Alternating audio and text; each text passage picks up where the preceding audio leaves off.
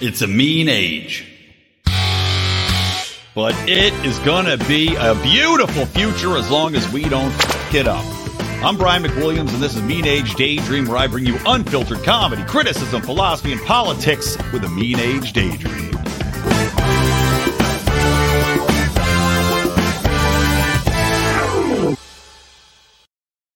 What's up, buttercups? Welcome to Mean Age Daydream with me, Brian McWilliams, your beautiful host. Still fighting a little bit of a cold here, so excuse any coughs that happen. I'm drinking some bone broth. And you know what? I didn't get store-bought, but I got it from a shop up the street delivery, because I don't have a damn car right now, which I'm feuding with Hyundai over. That's a battle I'll win. Don't you worry. I'm using my public relations expertise to pressure them into giving me a new engine, and it's going to happen. But anywho, it's kind of gamey. It's a little stanky, this bone broth. So hopefully I don't make matters worse with my unfortunate stomach situation. I'm also battling today.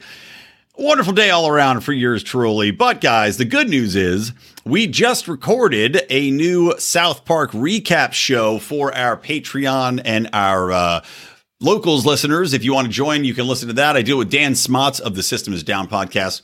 Recorded the first 3 episode recaps of South Park, breaking down what the themes are, the libertarian good, the libertarian bad, the comedy, and all that good stuff. So you can check that out at patreon.com/Lions of Liberty. Don't type in the cough, just use Lions of Liberty, or lionsofliberty.locals.com. Check that out. We'll probably be continuing on doing those recaps as long as the show is funny enough to warrant it. We did Rick and Morty recaps for quite some time until the show got so crappy, so eye-rollingly bad that we stopped doing them. Although we did do a recap talking about the decision to fire Justin Roiland from Rick and Morty, of course, co-creator and all the voices, and replace him with a voice double. So we'll probably have to watch to see what happens with the show.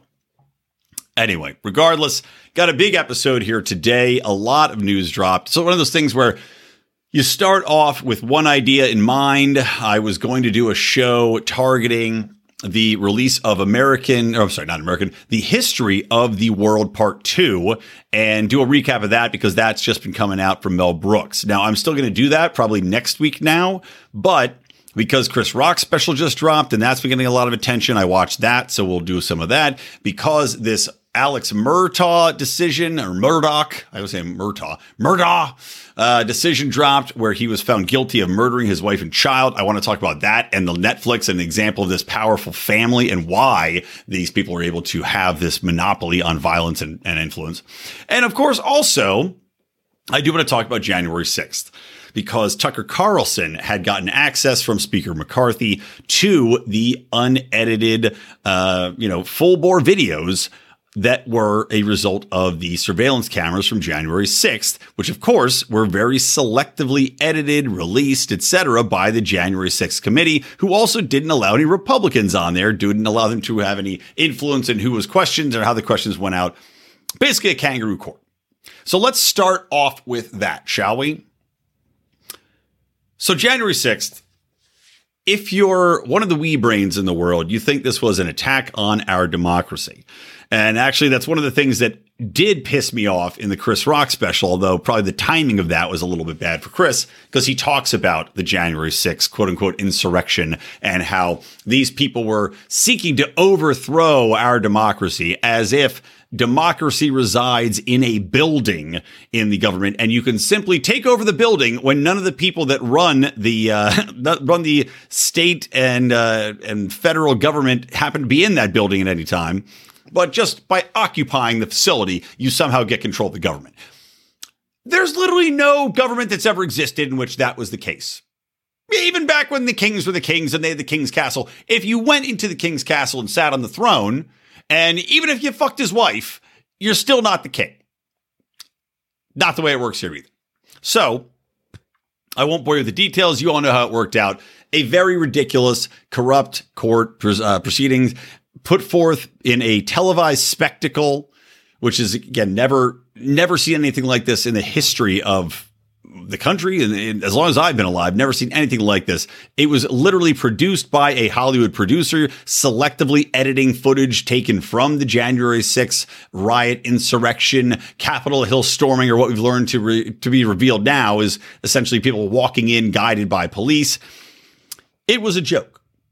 But yet it was told to us as though this was a great threat. It was parroted by mainstream media on the left as though it was the greatest threat to humanity that's ever been, even though, as mentioned, it had literally zero chance of making any impact on the actual wheels and levers of power in the nation. At best, it could be seen as a shot across the bow of the powers that be saying, look, we don't believe what we're being told here. We want, I'd say, a recount. Right? If you believe that this was in response to Donald Trump losing the election, if you believe that he encouraged the people to march in, which I personally don't believe, such is life. And not to say I'm not a Donald Trump supporter, by the way. I'm not a fan of his. I think he had betrayed many of the initial principles that he ran on. I think that he didn't drain anything and, in fact, embraced the deep swamp and, in fact, probably made the deep state more powerful during his time in office. That being said, Tucker Carlson now has released video, and let me pull up a little video snippet here, which he has been accused of quote unquote selectively editing by Chuck Schumer, despite the fact that the clips that Tucker Carlson has shared were in fact selectively edited. Yes, this is true. To debunk the clips that Chuck Schumer and his other cronies, Adam Kinzinger, had put out during these trials, right? To complete the narrative that the Democrats wanted to lead, that this was a unbelievably violent insurrection, to make you think that there were zombie hordes beating down all the doors at the Capitol, which simply is not true. We're coming to learn to paint the people that went in there as monsters, as lunatics, as, you know, these fringe psychopaths that went in to try to kill people, instead of people that were going in, taking selfies on people's desks and were in fact guided through. Now, let me share this video right here. I'll share my screen real quick and hopefully not get pulled from YouTube, but you never know. So here we go. Costume, who led the violent insurrection to overthrow American democracy. For these crimes, Chansley was sentenced to nearly 4 years in prison, far more time than many violent criminals now receive. What did Jacob Chansley do to receive this punishment? To this day, there is dispute over how Chansley got into the Capitol building. But according to our review of the internal surveillance video, it is very clear what happened once he got inside. Virtually every moment of his time inside the Capitol was caught on tape. The tapes show that Capitol Police never stopped Jacob Chansley. They helped him. They acted as his tour guides. Here's video of Chansley in the Senate chamber. Capitol Police officers take him to multiple entrances and even try to open locked doors for him. We counted at least 9 officers who were within touching distance of unarmed Jacob Chansley. Not one of them even tried to slow him down. Chansley understood that Capitol Police were his allies. Video shows him giving thanks for them in a prayer on the floor of the Senate. All right, I'm going to cut it down. I don't really need to see the prayer, but he does, in fact, talk about them on the floor of the Senate using his bullhorn. Now, this is one of several instances. Now, he's going to be doing more tonight. Unfortunately, that's going to be after I record this show. But the idea here is that Tucker Carlson is debunking the greatest lies that have been told to us, right? In regards to this Viking man, you know, in regards to the cop that was shot, or I'm sorry, wasn't shot. The cop that they kept saying died over and over again, right? This was their big red flag. Like, this is their big defining moment, that one of the police officers died. Yet they said that he had died in the building at a certain specific time period, and you've got video that Tucker Carlson has shared showing that he was walking around totally fine after this timestamp. So this is stuff that's willfully held back from the public to tell them a pure and simple lie, a pure and simple narrative devoid of actual reality, devoid of actual evidence, because that's what they could do. That was the power that they held over this committee. So what does this mean, right? As I said in the episode title here, what does it all mean? What's the actual impact of this?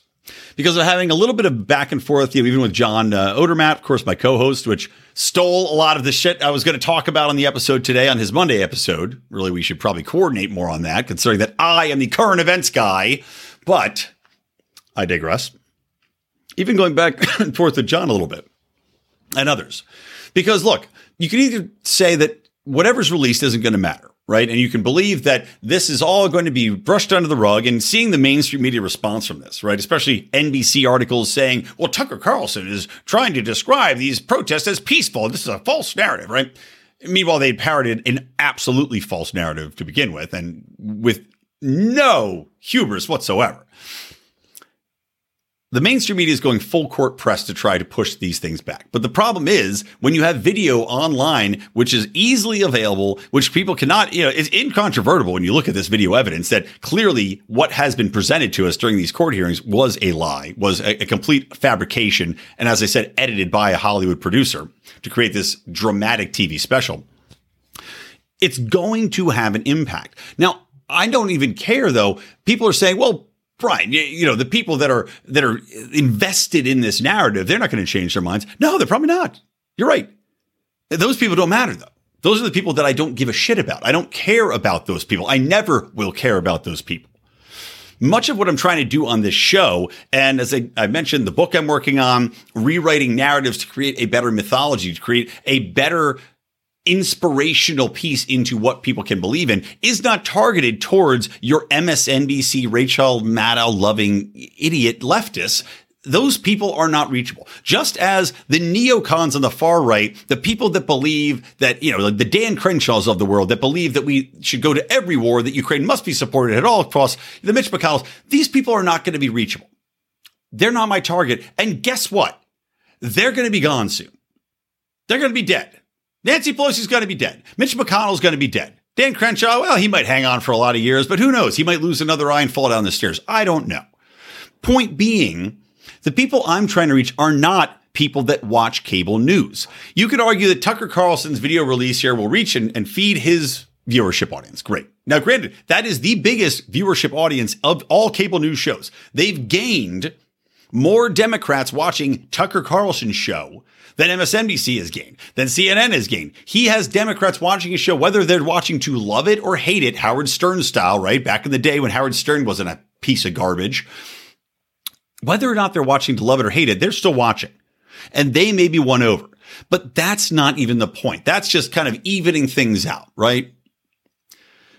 The beauty of the era we live in now, especially with Elon Musk on Twitter, is that you have content that comes out from Tucker Carlson or from whatever source it might be that can be shared, that can be taken, repurposed, and put forward in platforms and social channels and network tubes straight to the viewer's brain holes in which they can make their own decision. That's the beauty of the world that we are getting into now, that some of these gatekeeping methods are breaking down. MSNBC, CNN, Fox, whatever, they're all gatekeepers.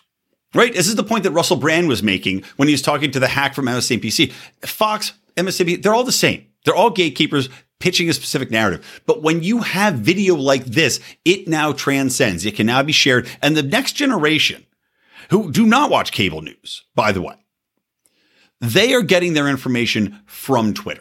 They're getting their information from TikTok. They're getting their information from a timeline that's being shared here. And they're seeing that video distinctly, and they can make that judgment for themselves, whether or not what they were told, what they were shown, if they even saw it from January 6th, matches up. But I'll tell you what, just like those games you play at the bar when you're hammered of which one of these pictures doesn't match up, you can very clearly see which one of these is an absolute lie that's been told to you.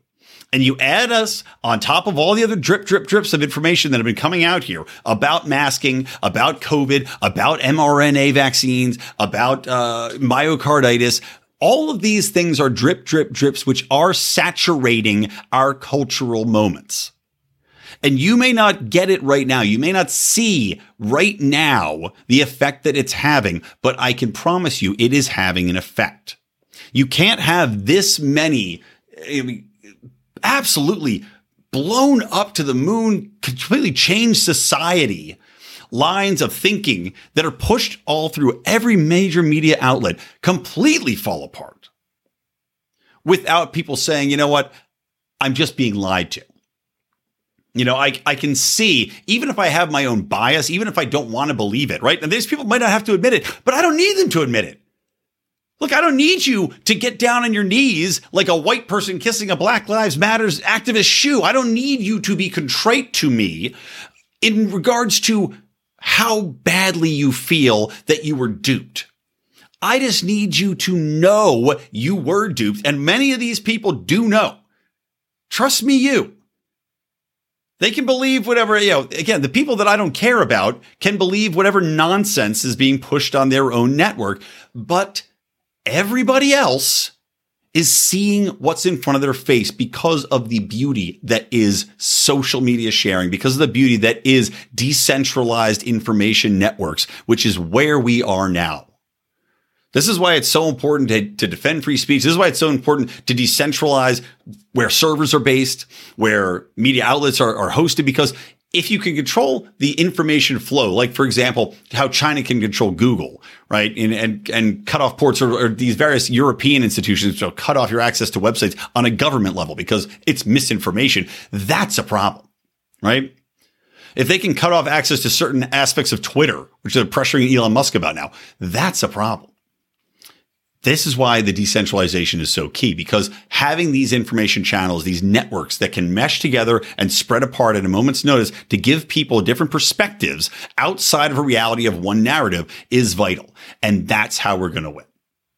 And this is yet another step, in my opinion. I could be wrong, but this is yet another step that's going to be awakening. And I guarantee you, if you talk to somebody that's on the younger side of things, not the old head, not the old fuddy fucker that's watching CBS News at night and watching every stupid NCIS piece of crap show that they keep recycling like a turd that won't flush. They will tell you, yeah, we were lied to. This is all bullshit.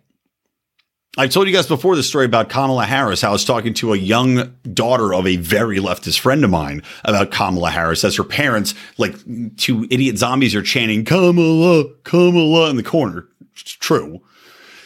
I talked to her and she goes, no, Kamala Harris is terrible. I hate her. All my friends hate her. We all hate her.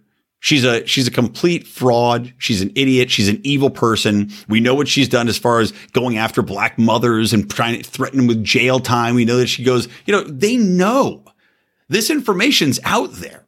These people have far more access to far more nuanced narratives, information, platforms than we give them credit for. And yet we get wrapped up in blackpilling ourselves because NBC put out some stupid counter narrative to the video that's plain as day to see that, yes, was custom selected to debunk your video narratives, Adam Schumer. Guys, think beyond mainstream media. Your brains are still stuck in the 20th century. We're now in the 21st century. Catch up. Okay? Actually, I guess we're in the 22nd century. No, we're in the 21st century. It's like those things I always have to catch myself because, excuse me, so many people for so long use the wrong definition of 20th versus 21st century. Yeah, we're in the 21st century because we are 2023 beyond the 20th century. There you go. Good job. Good job, mate. All right. So anyway, that's the true impact though, guys. That's the true impact. Stop getting tied up in your mainstream media narratives and stop getting depressed thinking about how it's never going to change anything because they aren't going to believe it. It's not about those people. Okay. Next, let's talk about this Alex Murtaugh, right? Alex Murtaugh Murdaugh. I don't know how you pronounce his name. I want to say Murtaugh like in Lethal Weapon. Get over this shit. But this was a guy from a family that's like 5 generations deep in South Carolina. And very recently, I think it was 2 days ago, he got found guilty of murdering his wife and son. Now, his son does seem to be a massive piece of shit. Just an entitled little garbage monster who definitely killed a girl because he crashed a boat when he was hammered. Yes, those kids on the boat, and basically the narrative here, they went out drinking to an oyster roast. They all get on the boat after they've been drinking, and they say, you shouldn't drive, but yet none of them wanted to leave the other ones behind to Uber. So they all get on the boat.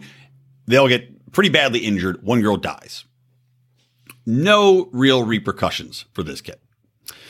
So what happens? Well, the family covers it up. And there's a Netflix series as well as I think maybe a Hulu documentary that's out, right? The one I watched was the Murtaugh Murders, and it lays out this family's influence throughout the generations. They had a law firm, the largest and oldest and most powerful law firm in the region, in the county. They represented people on the prosecution side and on the defense side. They operated as, I'm trying to think, like the lead prosecutor in most cases. They worked hand in hand with law enforcement. They had family members that would cross over into law enforcement. They would have absolute control from the get-go and access from the get-go to foundational pieces of law enforcement and the justice system whenever anything went wrong. Now, I wanted to talk about this because, when I was talking to Brian Nichols on his show, and by the way, I'm going to have him on my show soon, wanted to give it a little bit of time because he was just on with Odie, but we're going to be talking about persistence in what you're doing and how that's a key to success. But it seemed like a good time to talk about the aspects of this case because it's going through the cultural conversation. And it's vital for us, if we're going to do anything as far as pushing forward a philosophy of liberty here, is to take advantage of cultural moments to talk about why these things happen and how they can be better. With this Murtaugh family, right? And now they're involved with multiple deaths. There's like 5 in the Netflix special they're talking about.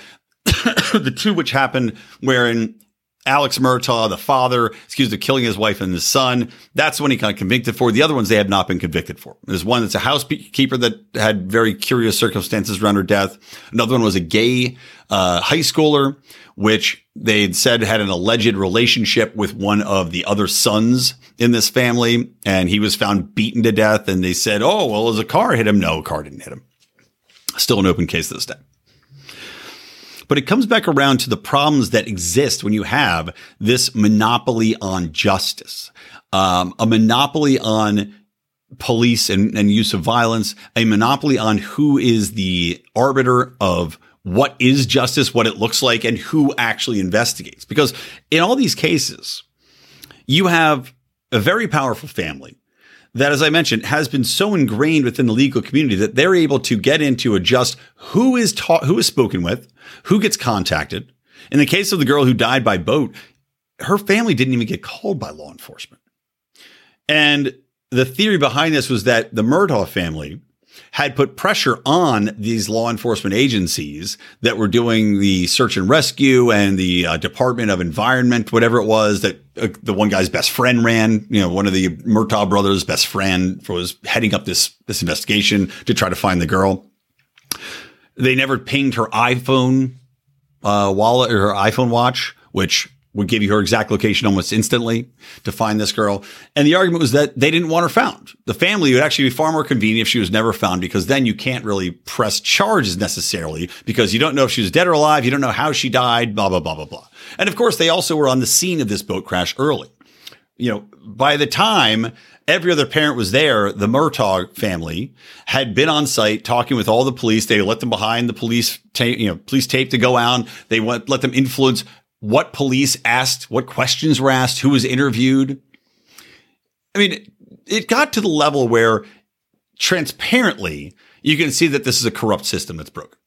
Now, where am I coming from for this? From the perspective of what I'm talking about? Well, like I said, it's a monopolization of what justice is and the conduits in which justice is laid out.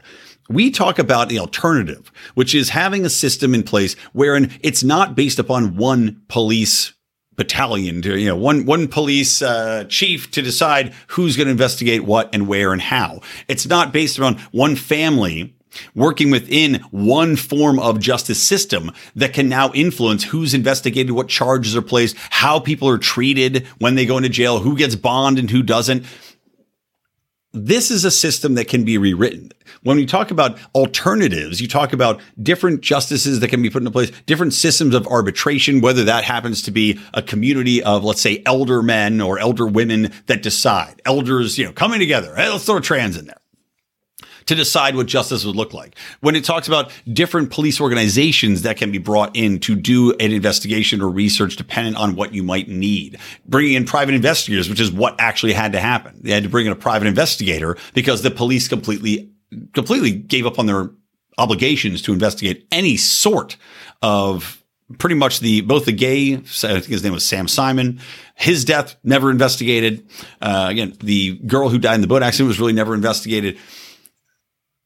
When you have a decentralized, keyword of the day, decentralized system in place wherein you can use different organizations that don't have a monopoly on control, right?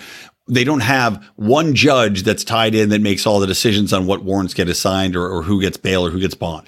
You don't have one organization that is going to be handling, or one law firm that's going to be completely controlling all of your legal matters and decide who's going to be questioned, for how long they're going to be questioned, and how long they're going to be held, because they're either going to put selective emphasis on trying or not trying, on who is or is not going to be interviewed by the police at a time and when they're going to be interviewed. I mean, these guys were trying to get in during a hospital surgery, an actual live surgery. The point being that none of this would be possible without a corrupt system of justice that has been existing in this country without any sort of challenge, any sort of thought given to the effectiveness of it and the corruption that it leads to. How many people are wrongly in prison? How many people are never in prison? And like I was saying earlier, how many people are never even investigated because of familial connections?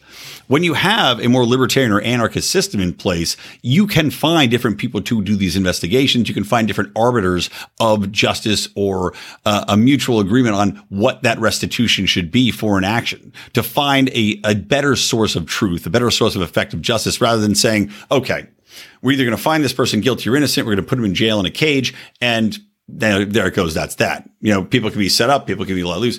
DNA evidence can be introduced later on that we know exonerates people that have been locked up for false causes for 30, 40 years. It's just, there's no way that this would be possible except in our current existing system, where you do have the monopoly on influence and systems that are so interwoven as far as to overlap that if there is one bad corrupt wire in there, it's going to short out the entire system. Kind of, again, circles back to the point I was making about decentralized forms of information. When you have intertwined systems that are this tight, you have no option but to have short circuits more or less constantly. And that's what we do have with our justice system, with our legal system, with the ways in which police operate, tied in with law firms, tied in with, lobbyists, tied in with, your organizations like Search and Water Rescue, or these. Basically, the only way these people actually got any sort of closure was through a private detective effort and by hiring a civil lawyer who then was able to open up some of the, through subpoena power, some of the aspects which were hidden from the public eye, some of these case files, the police logs, which are never brought to bear in any way during the initial investigation because there was no political will to do so. So there you go. Anyway, thought it'd be interesting just to tie that in quickly and drop a little bit. Okay. Next thing I want to move on to, guys. By the way, check out, if you haven't had the chance to, check out MasaChips.com. Our, John had an interview with the head of Masa Chips. It's beef tallow fried tortilla chips. This is basically a startup. So you're getting into support a libertarian, support a free market entrepreneur at the base level to try to get out of this seed oil trap that we've fallen into. But again, it's going to be a little bit pricier because you are supporting a startup, but it's going to be better for your health. It's going to be better for upending the environment we live in and trying to give more credence to doing things a different way and getting a little bit healthier so that your heart will thank you by avoiding seed oils, which can cause all sorts of downsides that my wife won't stop reminding me of. So check it out, MasaChips.com. Use promo code LIONS to get 10% off of your order.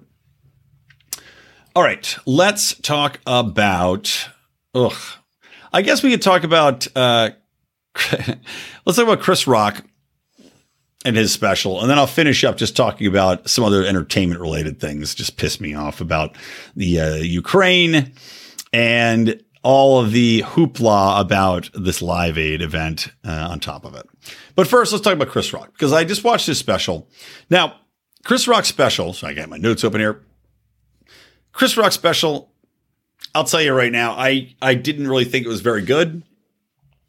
It just wasn't really very clever. It wasn't very funny. It wasn't very clever. There were a lot of jokes in his routine that, I don't know, he could get away with them with his audience because it's built into like Chris Rock and he's telling the jokes like Chris Rock. But the problem is these jokes weren't clever. They weren't original. There was a joke, and I'll get into a little bit more detail by detail. But for example, there was a joke about abortions where he had said, well, I think a woman should have an abortion up until the kid's got his first report card. Okay. Is that a great joke? No.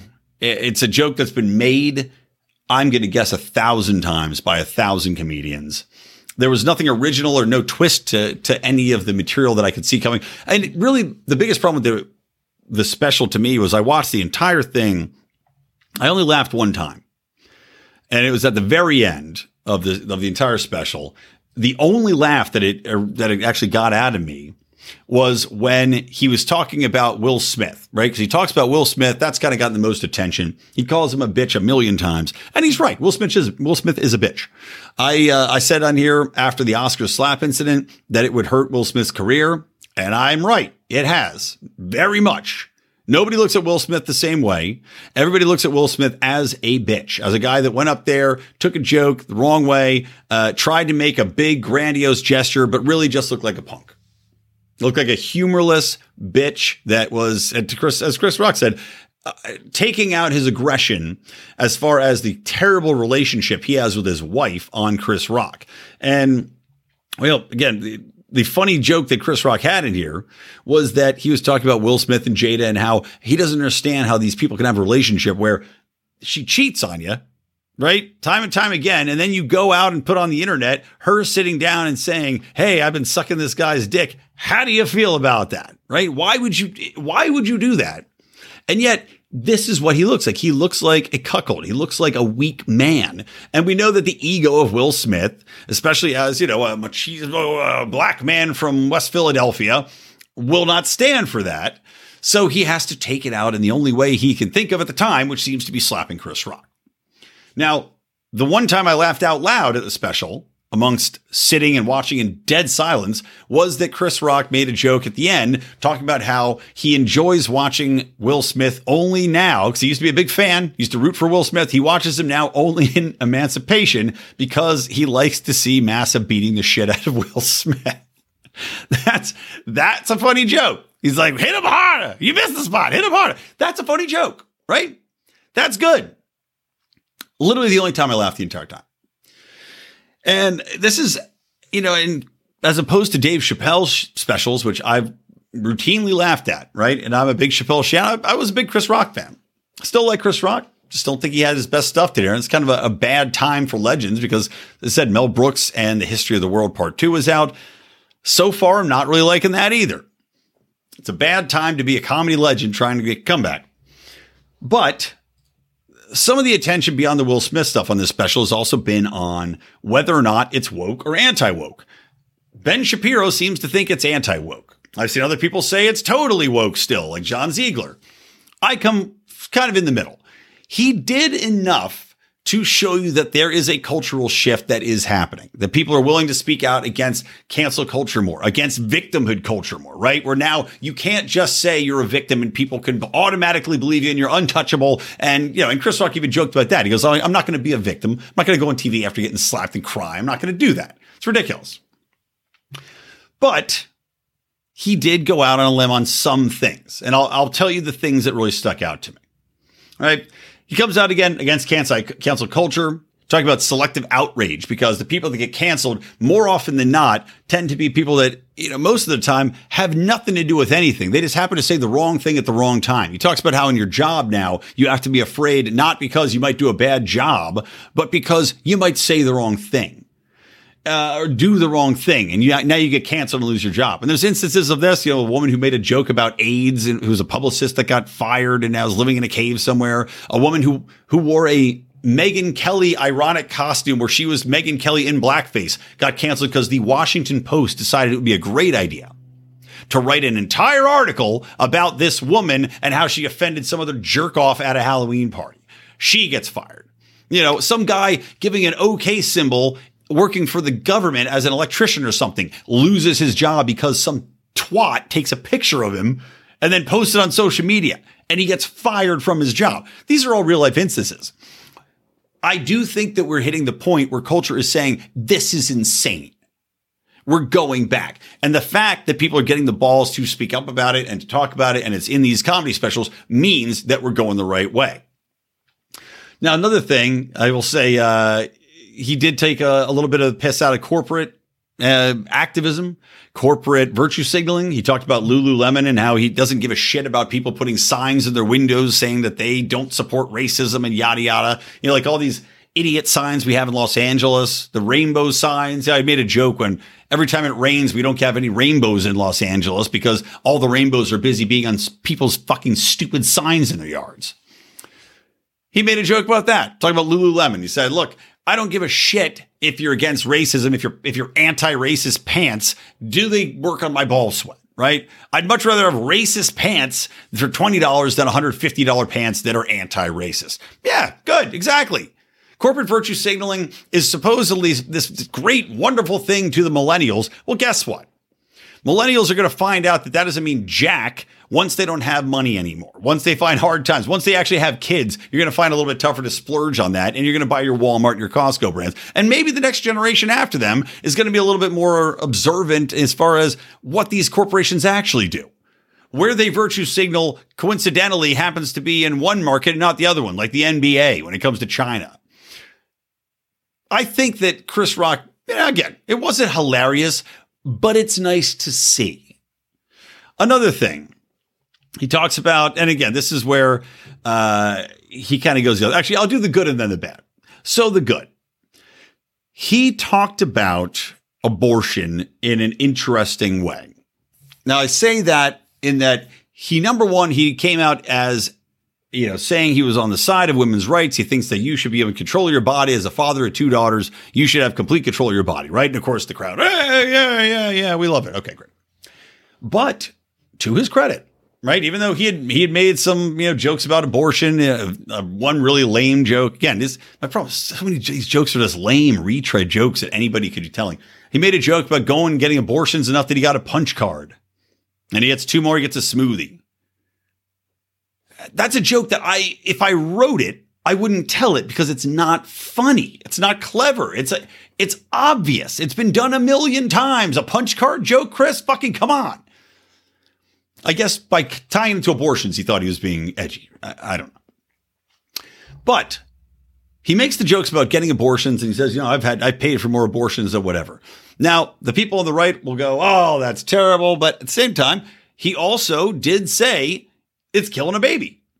And I give him credit for that. He laid it out and it was pretty quiet in that damn crowd when he said that. But he said, yes, it's killing a baby. Let's not forget. And then he kind of lightened up again. You should be able to kill a baby up until the first report card. Fine.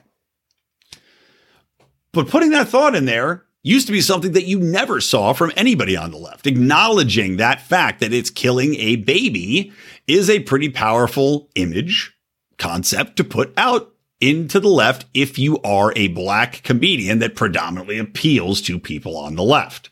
So interesting. I give him kudos for that.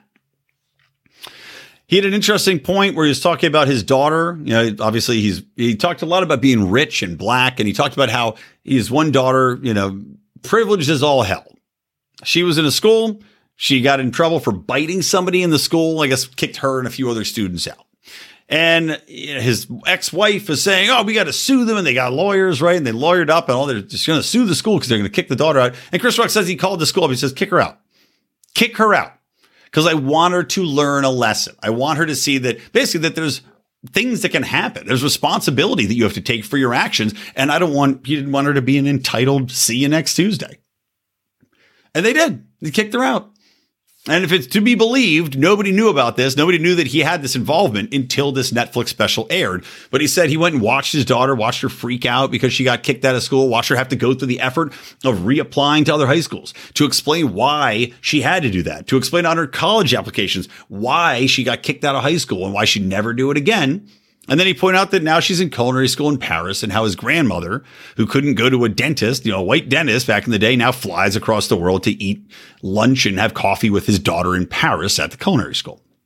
Yeah, it's a pretty amazing world, Chris. And that I find helpful because the constant narrative that they push about racism, and granted, a lot of this was about race, right? He dropped the N-word about 1 million times.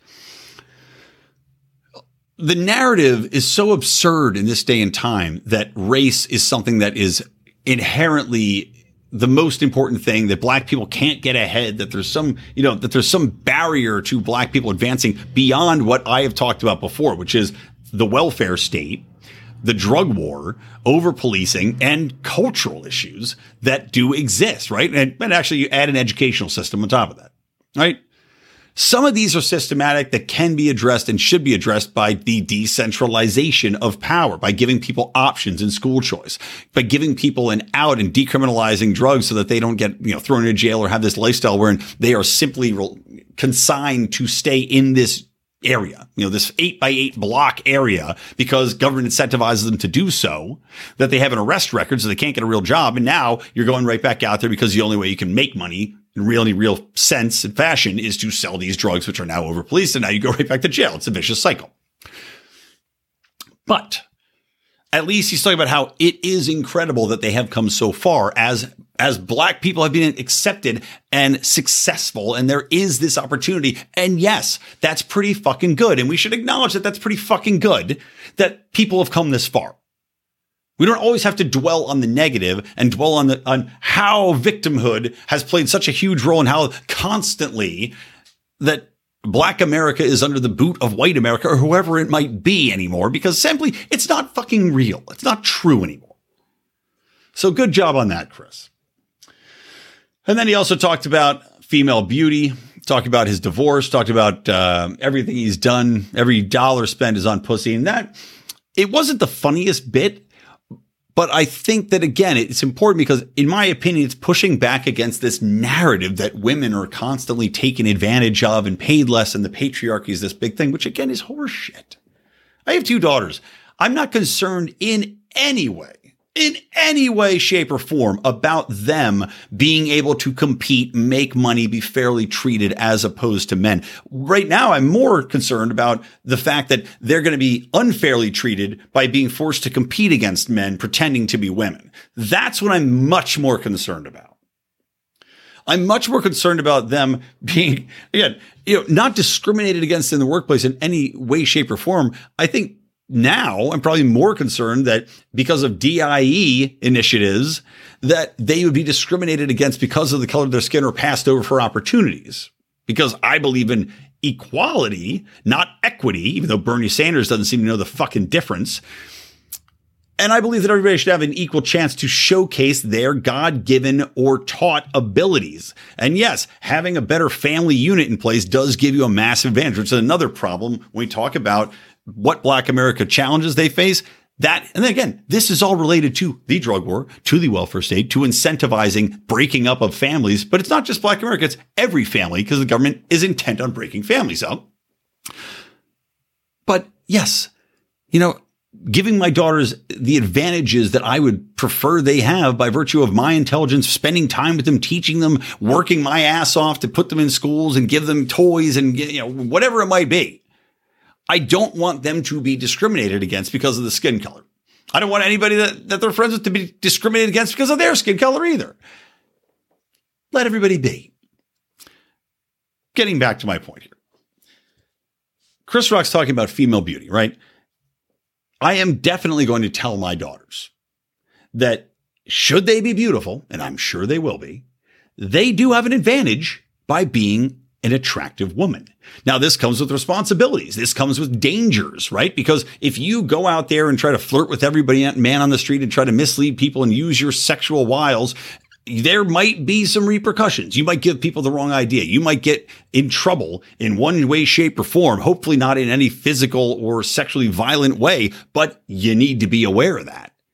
But when we talk about workplace influence, when you talk about social influence, yes, being a beautiful woman has a shit ton of advantages. Chris Rock made the joke about his wife saying, well, you know what? My wife, she got half my money and she's the least funny person that's ever lived. Right? She didn't have to work for it. She still got half his money because she was gorgeous. He married her because of that. He made a joke about how Beyonce was so good looking. If she had worked at Burger King, she probably still could have married Jay-Z and it wouldn't have worked the other way around. Yeah, 100% true. Let's not pretend that sexuality, that beauty don't matter now. Now, there's a war against beauty, if you haven't noticed. There's a war against fit, good-looking people. And then you see it in every magazine. You see it in every modeling campaign now to try to normalize repugnant people. I'm sorry. A lot of these people are just flat out gross. And I'm not just talking about just being fat. I'm talking about just like lifestyle choices, mental choices, everything. They're showcasing all of them. The assault on beauty is intentional because, again, beauty is a great advantage to have. And female beauty, without a doubt, is a vastly more useful commodity than, say, male beauty. You know, your male whore can only get so far, but typically, yes, your female beauty can, as Chris Rock said, stop traffic. So interesting point there, fighting back against this patriarchal narrative. And then last thing, let's talk about some of the things that not so great on. Again, the timing of this with Tucker Carlson releasing these January 6th videos.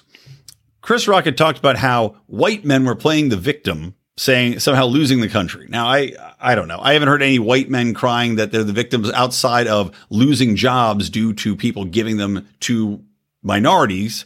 And you talk about, you know, there's examples everywhere. So I'm sorry, Chris, but yes, you know, white men that are trying to, you know, have jobs, support a family, do feel discriminated against, especially straight white men. And there's good reason for them to feel that way because you're seeing it right out there in front of you. Pete Buttigieg just made a speech talking about how we need to revamp the entire system that supports your road building and how it has to be 50% minority and 50% black, whatever it might be.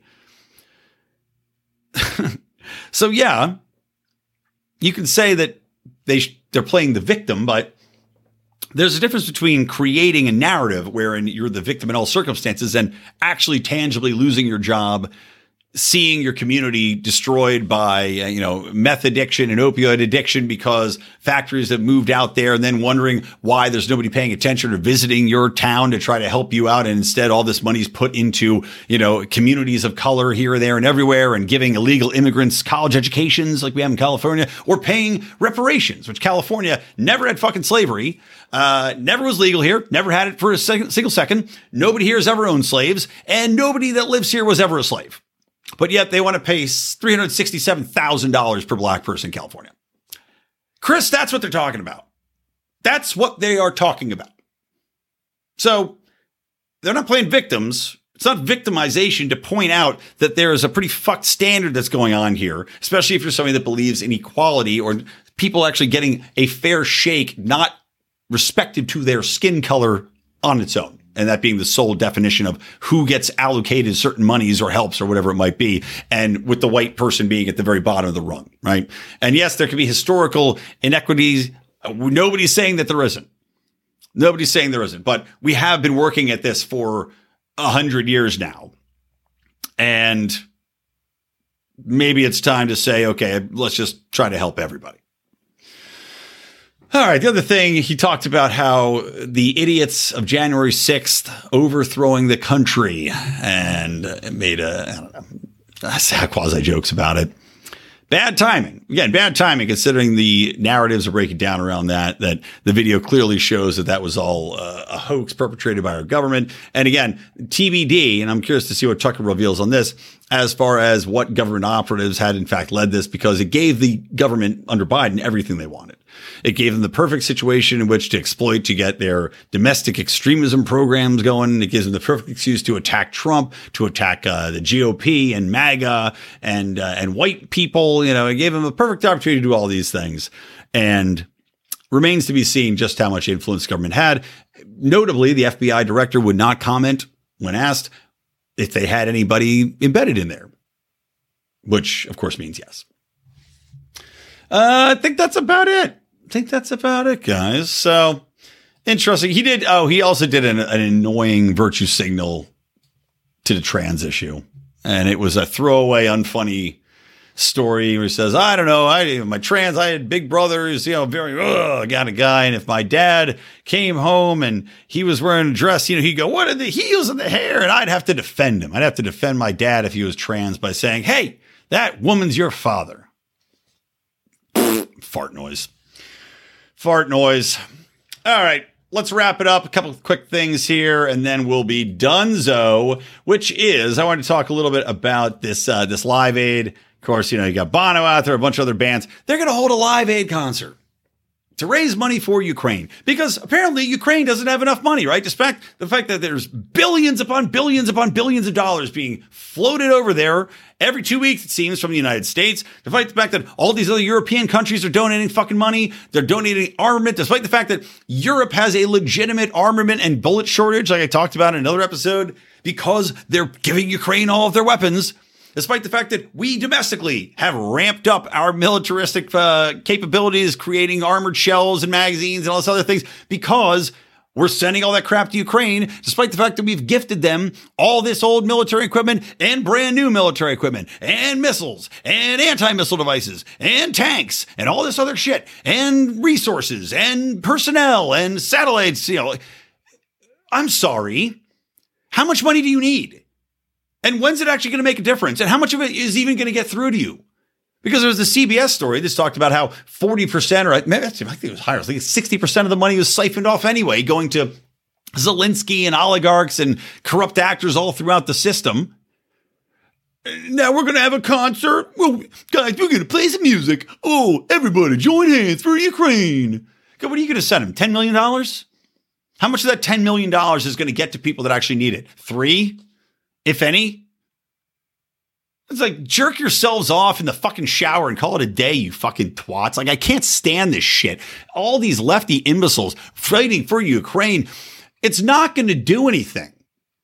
Let's be done here. Let's be done here with this propaganda war that's going on with Ukraine for a country that honestly, at the end of the day, just... they're going to give up. They're going to sit down at the table. Russia's going to get probably Donbass. And then we're all going to go back to our lives. The fact that this has been drawn out for a year plus, the fact that Zelensky's been on the Oscars and the Grammys and Biden's jerking off over there on President's Day, touring around with fake air raid sirens. It's insulting to everything any Americans stand for. Foreign entanglements is one of the fundamental principles which we were seeking to avoid when this country was created. It was like priority number one. And here we are, giving them all the money, all the weapons, and then, of course, who knows? Zelensky wants our sons and daughters to go over and die for Ukraine. Is Biden going to stop there? Who knows? There's no winning this for us. Just stop. Another thing I noticed here just really pissed me off. There was this article about an American freedom fighter in Ukraine, a chick, a lady over there freedom fighting in Ukraine. So look forward to the next story coming out, just like that female cop that got the train ran on her. Looking forward to that story forthcoming at any point in time. But it's, again, the propaganda here. Some dumb chick goes off to fight the war in Ukraine. Really? I give a fuck. How does this impact my life? This stupid chick goes off to fucking fight in Ukraine, quote unquote, fight in Ukraine, like she's on the front lines. Get the fuck out of here. I can't stand this shit anymore. But yet, I am white-pilled.